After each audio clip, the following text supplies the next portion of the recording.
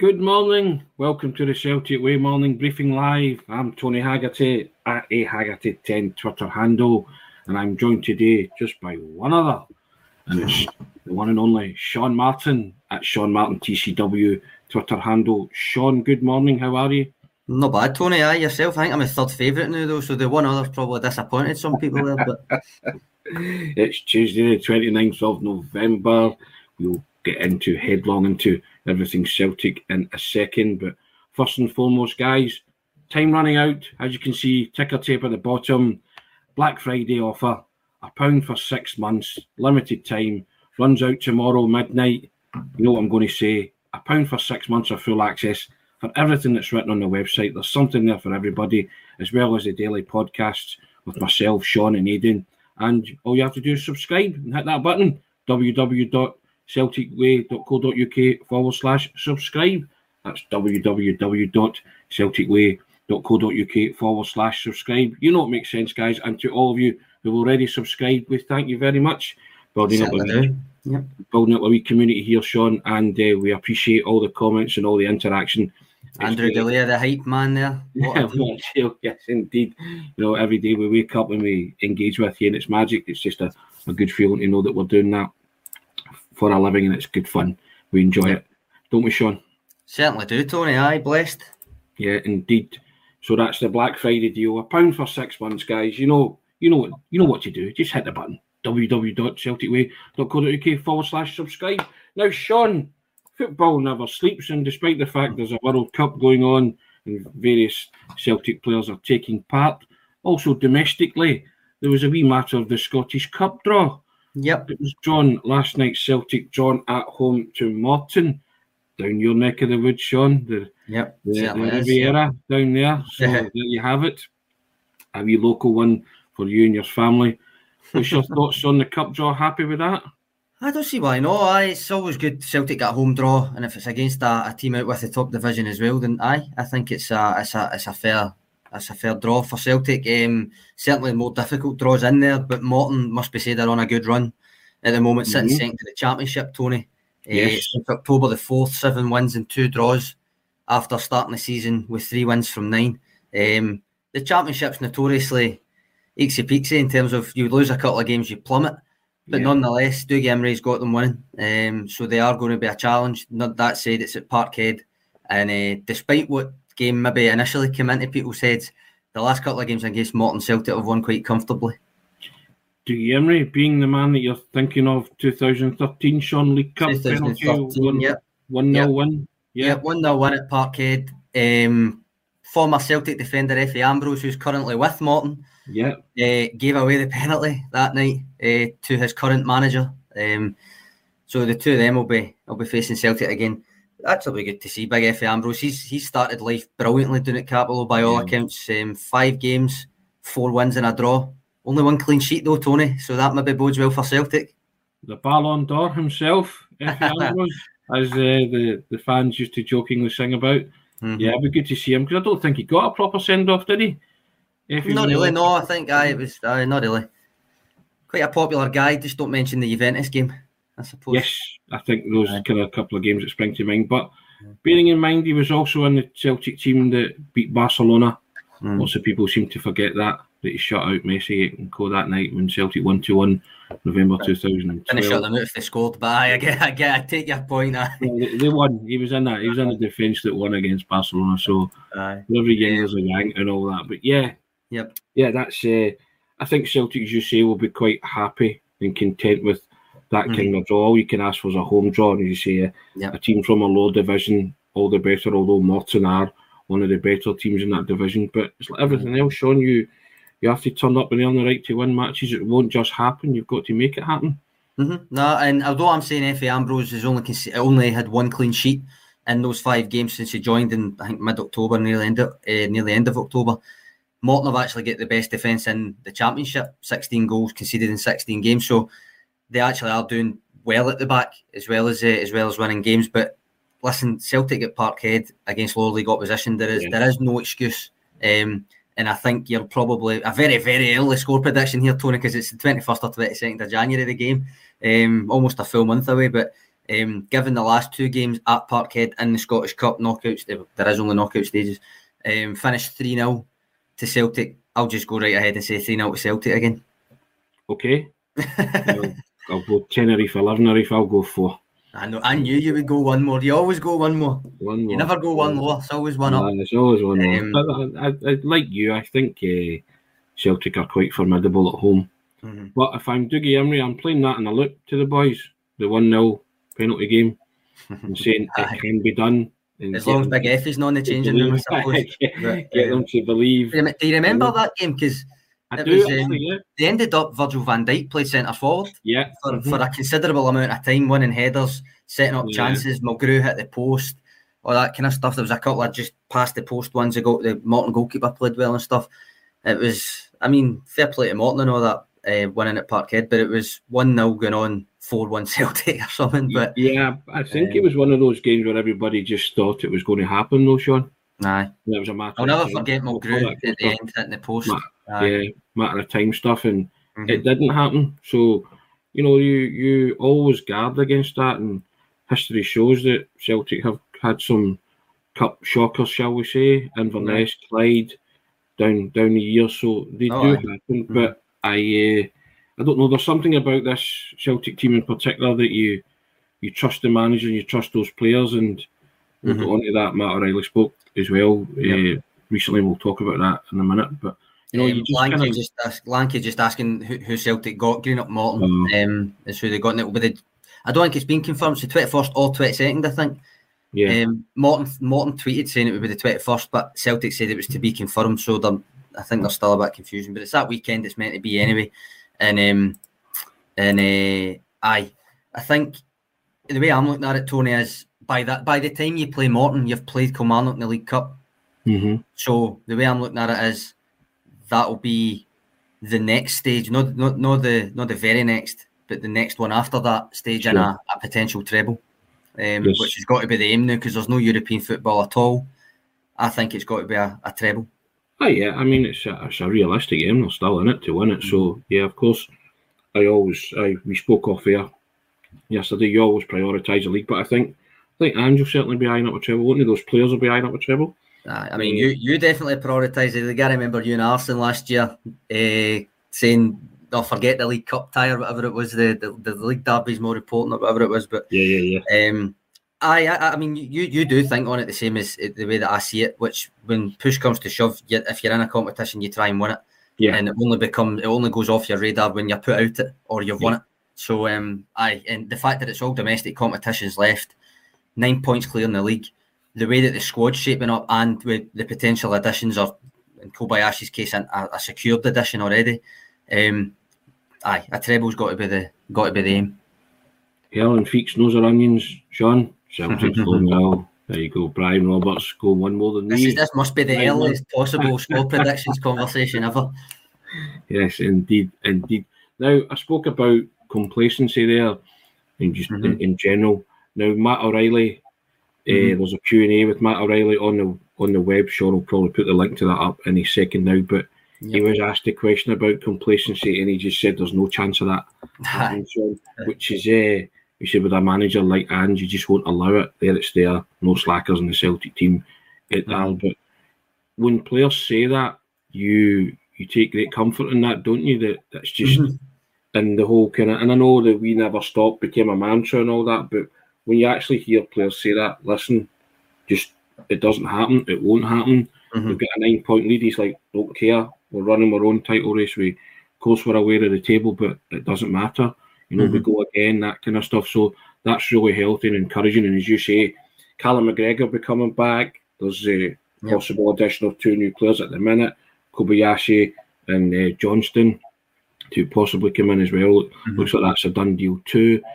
So everything is just keeping everything fresh, Sean, and that healthy competition for places and the guys champing at the bit to start football again.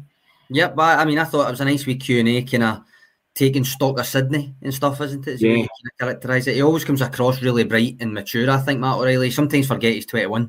Yep. In fact, he's turned 22 now. He's turned 22, isn't he? But still, a mere young gun.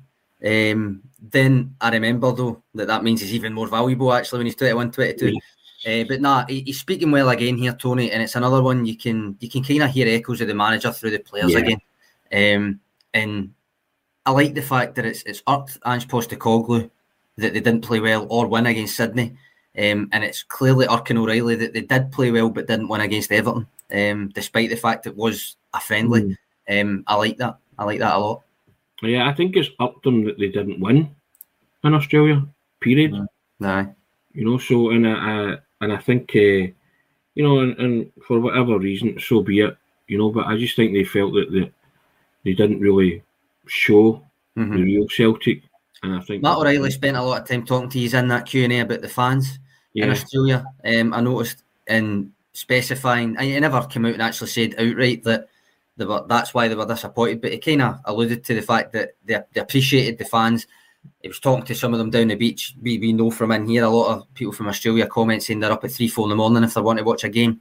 Matt O'Reilly referenced that. And he was asked about whether he would have that in mind going back to Parkhead when he's playing at the normal time. Would he be thinking, listen, there's people halfway across the world? If he didn't know already, then he certainly knows now. And he was very complimentary. And yes, I mean, I hesitate to use the phrase because it's kind of overused that he gets it and all that, but he clearly does. So, well, I think he was very mindful of the fact of the sacrifices that fans from Australia make, and it was brought home to him, and it was also brought home to many other players who maybe weren't aware that Celtic's fan bases are all across the world, and it's an incredible fan base, and I think they appreciated that, and it took them by surprise a wee bit. So I think they were kind of, wow, this is something, you know, really special. And as you say, Matt was very mindful of that. And, you know, whilst it might not play overly on their mind, they'll think about it and they'll say, okay, we've got a duty to perform for all the fans, okay, the ones that are fortunate enough to be in the stadium, but those that are watching around the world at Dock o'clock in the morning, you know what I mean? So it's you know what else I like, Tony, when he was asked about the Champions League, because obviously it's quite a bit removed from the last Champions League game now, and certainly even more removed from his first Champions League game, and he was just asked to compare. Obviously he's playing in League One down in England, and then the Champions League a season later. His response was, listen, it was cool. Yeah, I like it.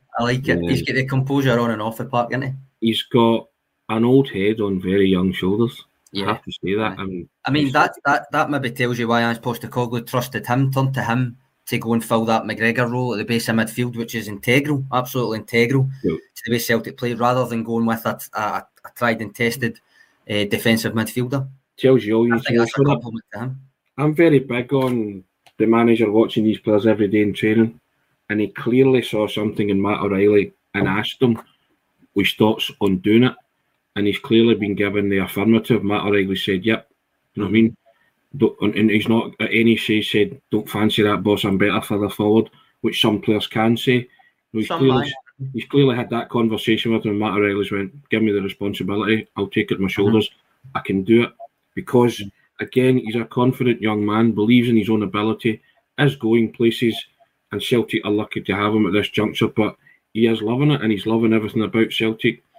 Loving playing under the manager, loving the style, and even if he's not playing in his correct position or his favoured position, he's still grafting for the team. It's all about that team collective and that effort, and I think it is the highest compliment that he turned to Matt O'Reilly to fill the shoes of the Celtic, fill the shoes of the Celtic captain, which when he first got injured, you thought, who's going to replace him? He's irreplaceable.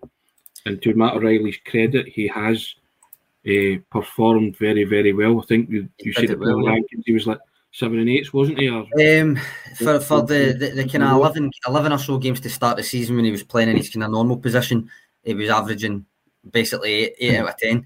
And when he went back to McGregor's position, he's averaged 7, which, as I say, is a good performance. And I think that's to his credit, because as much as people were saying, oh, he played it for Fulham, he was playing Fulham B team essentially in Premier League 2 and all that. It was nowhere near the same level of responsibility, and at the same time having to replace the captain and the beating heart of the team. So to go in there for a consecutive run of games, remember he's not been getting rested either, really. Yeah.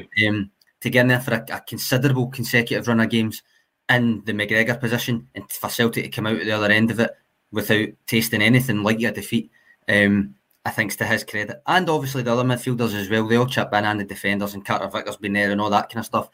But I think Alan Morrison analysed his performance, Matt O'Reilly's performance in the Callum McGregor role last week, which I'll try and figure out. I'll try and dig out the link to put in here as well. And he embraced that responsibility and deserves all the credit for it. And I think it's just indicative of the player and the man himself that he just got on with it. You know, and again in the Everton game, he was a victim of a really crude challenge, Sean, that could have put him out for a while. And he just shrugged his shoulders and got on with it. Done that in pre-season as well. Remember the Blackburn game? Yeah, you know, and he sort of football brain beyond his years. I totally agree with that, Brian. I think. Remember in pre-season, I remember saying because there was a few. It was still kind of a big topic that Celtic need this defensive-minded anchor man that's defence first, all that kind of stuff. And I felt during pre-season that the trio of McGregor, O'Reilly, Hatate had an underrated kind of bite to it. Now, obviously, it's not your traditional defensive-minded. Any of them are not that kind of traditional defensive-minded player, but all three of them have got a bit of bite to their game, and I think you see that. You've seen it maybe arguably more in Matt O'Reilly's game when he's dropped back, but I mean, I see it every time I do a data roundup. He's there for pressing and counter-pressing every time. That's a physical thing. That is a work rate thing. So was I surprised that he kind of people were alerted to that aspect when he moved back a bit? Not really, but I still think he deserves enormous credit for being able to combine his own technical skills with playing that role in a way that he saw fit when McGregor was the guy he was replacing. I think the wonderful thing about O'Reilly is that part of his game, the fact that he can dig, he can put in a tackle, and there's no slouch. He likes a tackle. Yeah, but it goes under the radar because he's such a technically gifted player. So people don't associate Matt O'Reilly with the dirty work and digging and sliding in and, you know, and having a right kind of, you know, 50-50 battle and challenge and stuff, which is great. He likes it. I think he can, because he just seems to glide across a football pitch and people associate him with that, kind of gliding across it and putting in the pass for Jota to score against Rangers, all that kind of thing. So long may that continue, because if that goes under the radar, he can just keep digging away and doing his thing, and it will largely go unnoticed. You know? First and foremost, all three of those first choice midfielders are footballers, obviously. But as I say, I think all three of them have a wee bit of bite to their game. And I think people, you're saying people maybe sometimes don't realise it with O'Reilly. I think with Hatate as well. And even Kyogo. Yeah. Kyogo's got a wee bit to him sometimes when you see it. But because their nature is to be really nice, sporting behaviour and all that, they don't necessarily get associated with that. But Hatate's got that kind of, not nasty speak. But as I said, when I scouted him last year, I had initially said, right, I think he could maybe fill a bit of the Ryan Christie void in terms of the work rate as well as the quality.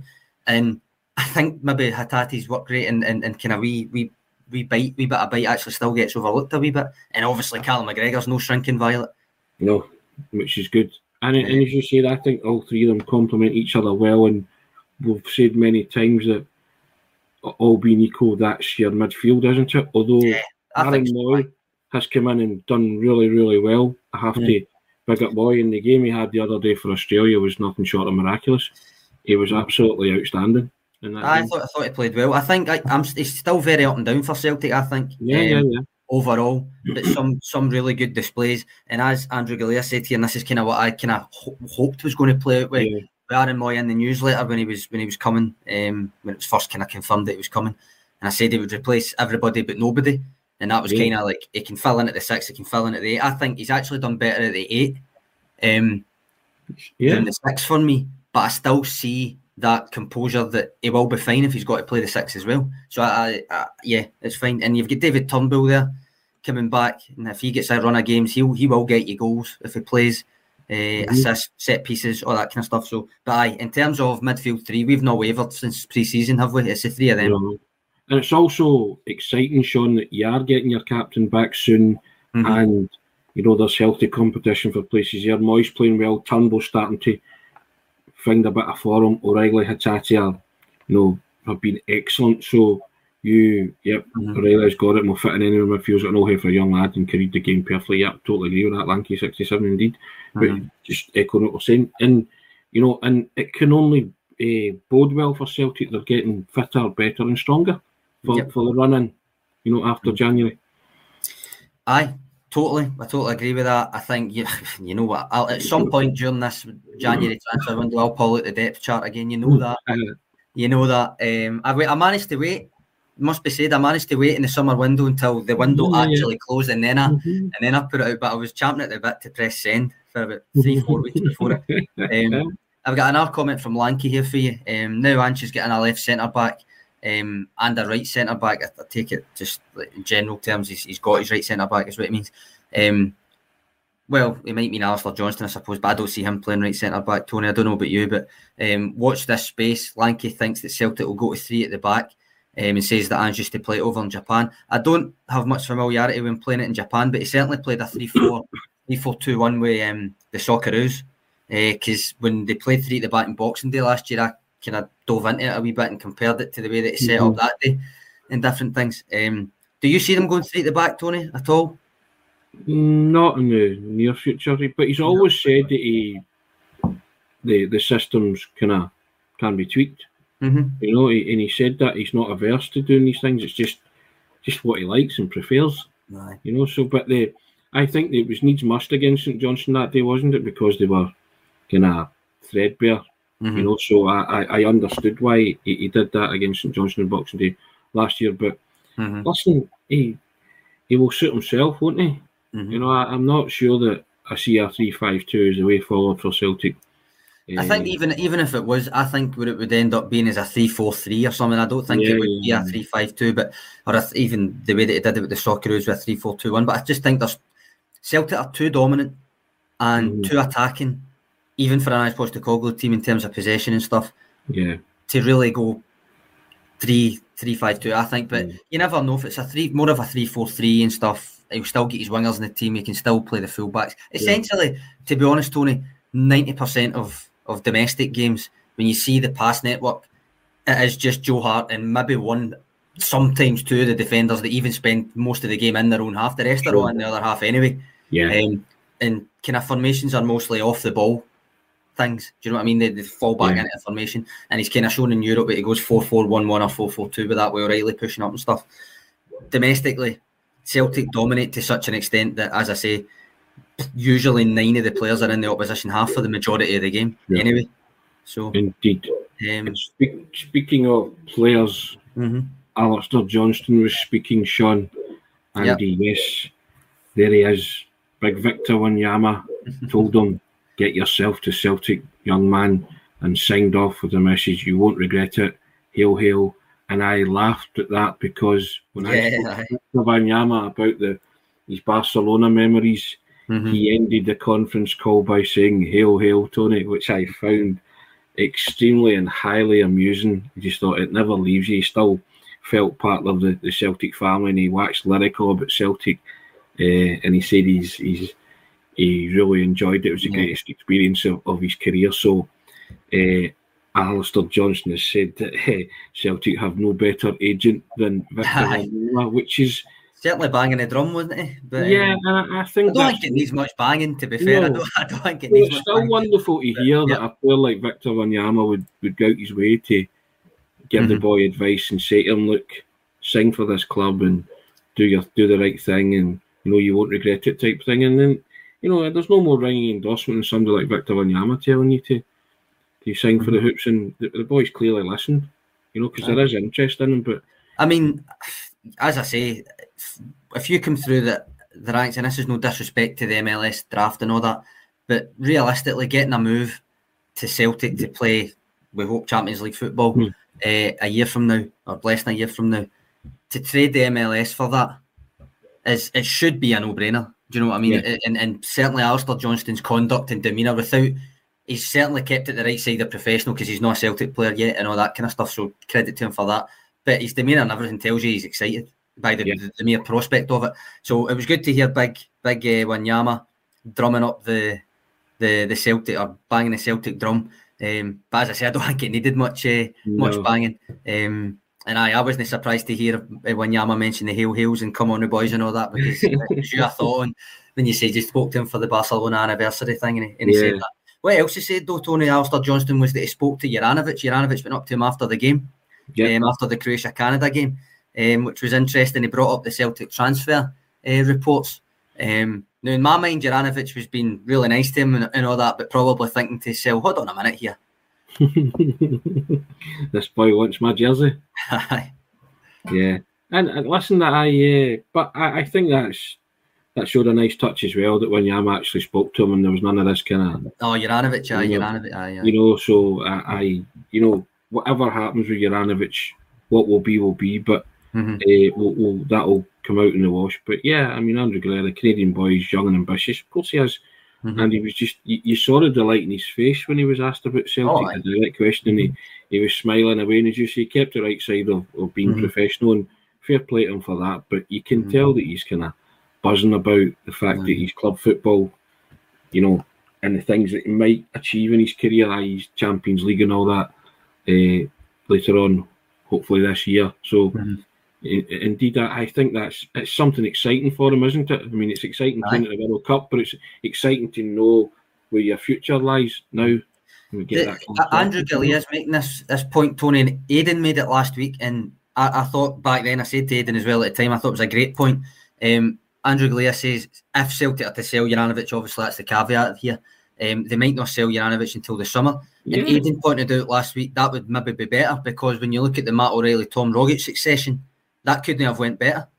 Having both of them at the club for that 6-month period or so before the end of the season, and then obviously Rogic never gets sold. They came to an agreement, but Aidan pointed out, obviously Ange Postecoglou had spoken to Tom Rogic and knew this was on the cards, and you get Matt O'Reilly, and he's got 5 months bedding in alongside Rogic rather than instead of. And Andrew Galea's point, I'm looking at it in a positive. If that is what happens, and you've got both of those two and Ralston on the books, and then you do sell Juranovic, you've already got it. You've already got a guy there. I'm not taking it as a given that Juranovic is getting sold. No. Because up, you know, Atletico Madrid apart, I don't know. There's not been much other interest, has there? I mean, there was talk, but it's all been summer transfer window, and let's not kid ourselves on it. It did sound like agent-led stories rather than actual club-led stories. But listen, if it happens, it happens. If it doesn't happen, then you've got another versatile player in there that can switch positions and adds to the squad, and then you've got maybe a decision to make further down the line. Maybe you pick one of them, but you've got the Croatian international right back at your club, so I'm not totally averse to the fact that Juranovic stays great. But and as you say, and obviously if Johnson comes in and Ralston's there, then you have three guys who are, you know, bang at it, trying to get that, as I say, the yellow jersey all the time. So the battle currently your pick for that is Tony Ralston, isn't it? Because of the way he's been performing. Yeah, and I think it's fair to say that Juranovic has dipped in form. I don't think anybody can deny that. You know, I don't think Juranovic will go like Scotland, Robert Gibson, and that's possible. That's fine. Well, if he does stay, I would want to see him raise his game to what we know he's capable of, because I just feel that he's dipped. And commenter below, Robert, credit. Of course he did. I get that. I saw that. I watched that myself, and I thought he did very well there. But caveat to that was he was posted missed for the header that the boy scored after 90 seconds. You know, so you weigh these things up. But if he goes, he goes. If he stays, great. But as I say, I want him to hit that kind of top form that he showed when he first came in. Listen, there's nothing wrong with succession planning, Tony. That's the way that I would kind of summarise it. There's nothing wrong with doing that. The Tom Rogic, Matt O'Reilly thing, I think, is a great point from Aidan last week. There's another thing here, Tony. We're not going to talk too much about it because you have something in the works writing about it. But Brian Roberts brings up the new heading rule, which the SFA have confirmed yesterday, which is basically no heading training, and that includes set piece training the day before or the day after a match. Is that right? +1 or -1. Now, Brian thinks that new heading rule will help Celtic.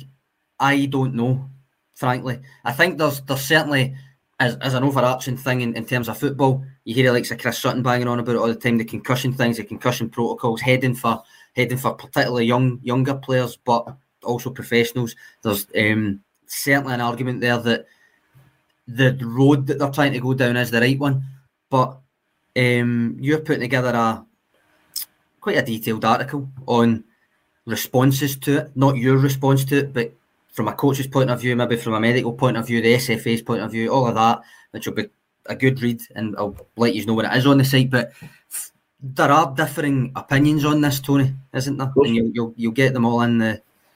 I think if you can understand the SFA's concern about it, you can understand medical science prevailing around it, but I think football people have a different take on it. Most football people, Chris Sutton and a few of the families that have been affected apart. To be fair to the SFA, their research into it did include the PFA Scotland survey, which isn't an exhaustive list of every footballer, obviously in Scotland, but it's still a good gauge of opinion. And I think it was 60% said they would be in favour of curtailing the amount of headings in training. So it's an interesting debate, I think. And as I say, when you put that out, it's going to spark a ferocious debate, to be fair, on where you stand on it all. So when the article goes up, you'll see what people think about it. But it's a tough one, isn't it? It really is, because where do you draw the line on it? The thing is, I've seen a few of these comments. Tony Lanky saying how many goals have Celtic scored from headers this season? Not that much, so it will help us. But will it? Because if you're not allowed to practice them, how are they going to get better at them?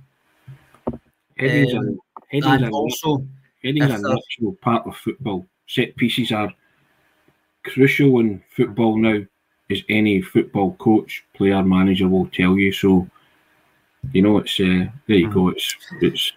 I think, to be fair, and this is where I'm saying the article will kind of weigh all these up, but the kind of research that was cited in the SFA release and stuff, it does make sense, and the logic behind it makes sense. Yeah. Where I would think that this will become a topic for debate is the practicality of implementing it in terms of training schedules, in terms of if you're playing 3 times a week, are you never going to practice them because you're only ever 1 or 2 days away from a game, that kind of thing.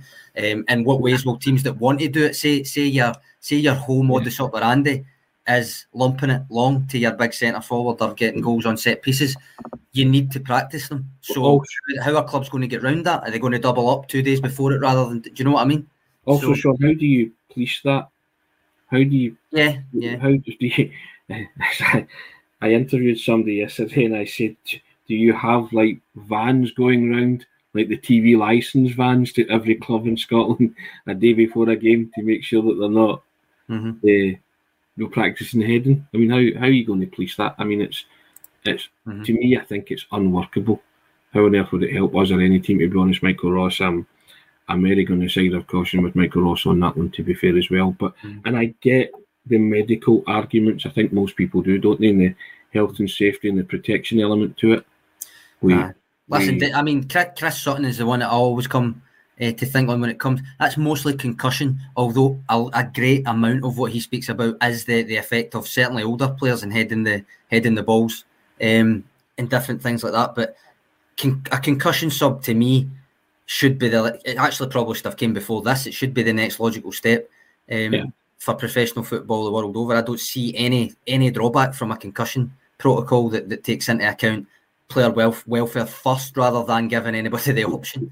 My thoughts on that, Sean, would be if there is a clash of heads, I would withdraw players for the safety element alone. If it's not the real kind of nasty clash of heads, the 2 players involved, they just immediately leave the game, and for health and safety reasons, because you've seen some real nasty ones, and I just think that would be a fair enough protocol for footballers, because we saw one recently at Celtic, didn't we? And the 2 players went down, and then the referee allowed play to go on, didn't he? And which I felt was dreadful. Honestly, I'm still baffled by that. Yeah, it wasn't just the referee. The referee was close enough and saw it, so he should have blown right away. That's just non-negotiable. But the assistant referee was right in front of it, no reaction whatsoever. So I thought that is still baffling me. And I would like to think behind the scenes they were pulled up on that. So I would maybe bring that in as a kind of a general rule of thumb. But football people will tell you that heading's an integral part of the game. and practicing and becoming an expert in your heading prowess. So it's one of them. It's going to polarise opinion, isn't it? Mm-hmm. Aye. I mean, they're not talking about taking out the game. Obviously, it's got to stress that. But in terms of the practicality of it is where I'm intrigued to see the opinions that you're gauging, just to see what that schism is like in terms of actually implementing it, not just policing it, but club to club, your training schedule. Are clubs likely to double up on heading and set pieces then in 2-3 days before a game if they can, because they know that they're not meant to be doing it the day before? Is that just as bad as doing it the day before then? All that kind of thing. So I'm definitely intrigued to read it once you've kind of gauged all the opinions, and I'm sure we'll talk about it again on here. Indeed. Well, there you go. 35 minutes, Sean. Yep. Buying a flash. Talking about Celtic, talking about the heading law coming in as well. So there you go, guys. It's never a dull moment on the Celtic Way Morning Briefing Live, is there? Well, we don't seem to think so, but thank you for all your interactions as well, guys. We enjoy it. It's always great fun, and I hope you're enjoying the World Cup, chatting the Celtic players' progress or otherwise. But there you have it. We'll be back tomorrow to do it all again. Yep. Because like Celtic, we never stop. We'll come up with more topics. Maybe ask you guys. Maybe throw it over to you guys for a Q&A and see if you want to take the reins. We'll certainly do that again. We've done that. Point, yeah, indeed. Aye, why not? But again, I'll just draw your attention to the ticker tape running along the bottom. It's our Black Friday offer. Ends on Wednesday at midnight. £1 for 6 months of full access to everything that's written on the website, and the daily podcast as well with myself, Sean and Eden. You know it makes sense. £1 for 6 months. Come on, hit that button, www.celticway.co.uk/subscribe. It's as easy as that. To all of you again who've subscribed, thanks very much. Really do appreciate it. And as I say, all I'd like for me to say is, Sean, thanks for your contribution. First class as always. The guys who commented as well, thank you for that. Thanks for watching. Thanks for getting involved. We couldn't do it without you, as we always say. Yep. So there you go. And I shall bid you a good day. Enjoy yourself, whatever you're up to today, and we shall see you tomorrow. Yep. Cheers, guys. Cheers, Tony.